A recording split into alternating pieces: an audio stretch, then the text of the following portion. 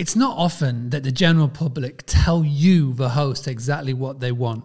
But there was a post that recently came up in the hospitality community Facebook group, and it was titled, Dear Holiday Cottage Owners. And what's really important is that this was posted at the beginning of May 2021. This is just as the world is reopening, just as accommodation is able to take bookings again. For many people in the world, especially in the US, you may not have been closed. For many, around the world, you may have been able to take bookings throughout, but there are a lot of people who have taken a lot of time out. And your guests have taken a lot of time out. And now the guests are coming back. And what's really important is that you don't forget the bare essentials, because if you do, then your guests will get disgruntled. And they know the power of the internet. And there are forums after forums after forums where they will go and rant. Now, there is a flip side, and you can turn this into a positive, and you can have amazing people sharing about you and the stays, etc. But there will be a time when something like this happens. Now, I'm going to share my screen. If you're listening to the audio version, I do encourage you to come find the video version on YouTube or any of the social channels. Now, this is on the very popular website Mumsnet. Now, I'm not going to share with you the username of the person who posted this, obviously, because I don't want to do that. But I just want to share this post. And it's really important that you read this, because this, obviously they didn't call out the owner where they stayed, but this is really important. This is what your guests are thinking right now.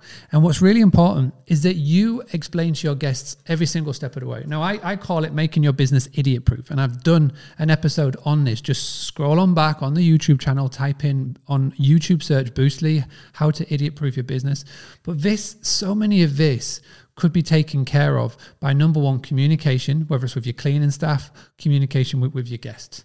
So again, you can just read through it. For the love of God, just buy a whole set of matching cutlery, plates and glasses. They're not expensive. It's massive annoying to see a cupboard full of random glasses and bits of crockery you don't want in your own house. I've always said this, less is more. Don't just fill up your property with stuff that is just a discard from your own house. We have had the benefit and the luxury of being able to travel all over the world. We're staying in some amazing places. And one thing that always makes me laugh, especially with Spanish properties, is that, and this is with rentals, so we've done long rent and we've done short rent here, but with long rent, especially when it's furnished, they have every single shot glass, wine glass, port glass, every glass that you can imagine, and all of the cutlery. Less is more. Now, what I mean by that is, again, just get rid of it. Don't hoard it, get rid of it, send it to a charity shop, go do a shop, whether it's at IKEA or wherever you get your stuff from, and go get one. So get 2 for every person. So if you've got 5, get 10. If you do 4, get 8. If you've got maximum 6, get 12. And stock up properly and just make it all one set. It looks good.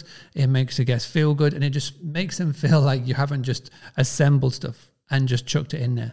That's just discarded. And again, if you are family friendly and you attract and you want young children, young families in your property, get plastic. You'll be amazed. I've got a 2-year-old, a 5-year-old, and 8-year-old. You'll be amazed at how many places that we go to do not have plastic cutlery. And having to give a 2-year-old something breakable literally gets my OCD levels going.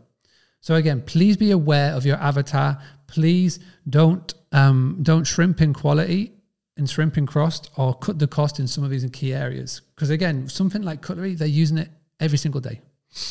Sharpen your knives, buy a set of 3 non-stick pans. Again, make sure that you take care of the essentials. They are telling you what they want.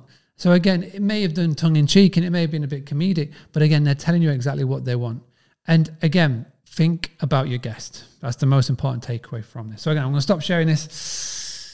Big takeaway from this is, when you're coming out of lockdown, when you're starting to accept guests, my advice would be, if you can, if you haven't, it depends on when you're watching this, but the best thing to do is just to spend a night in your property and just go through it and live it like a guest. If not, what I'd be doing every single stay, I'd be calling up every single guest and just making sure that everything was okay.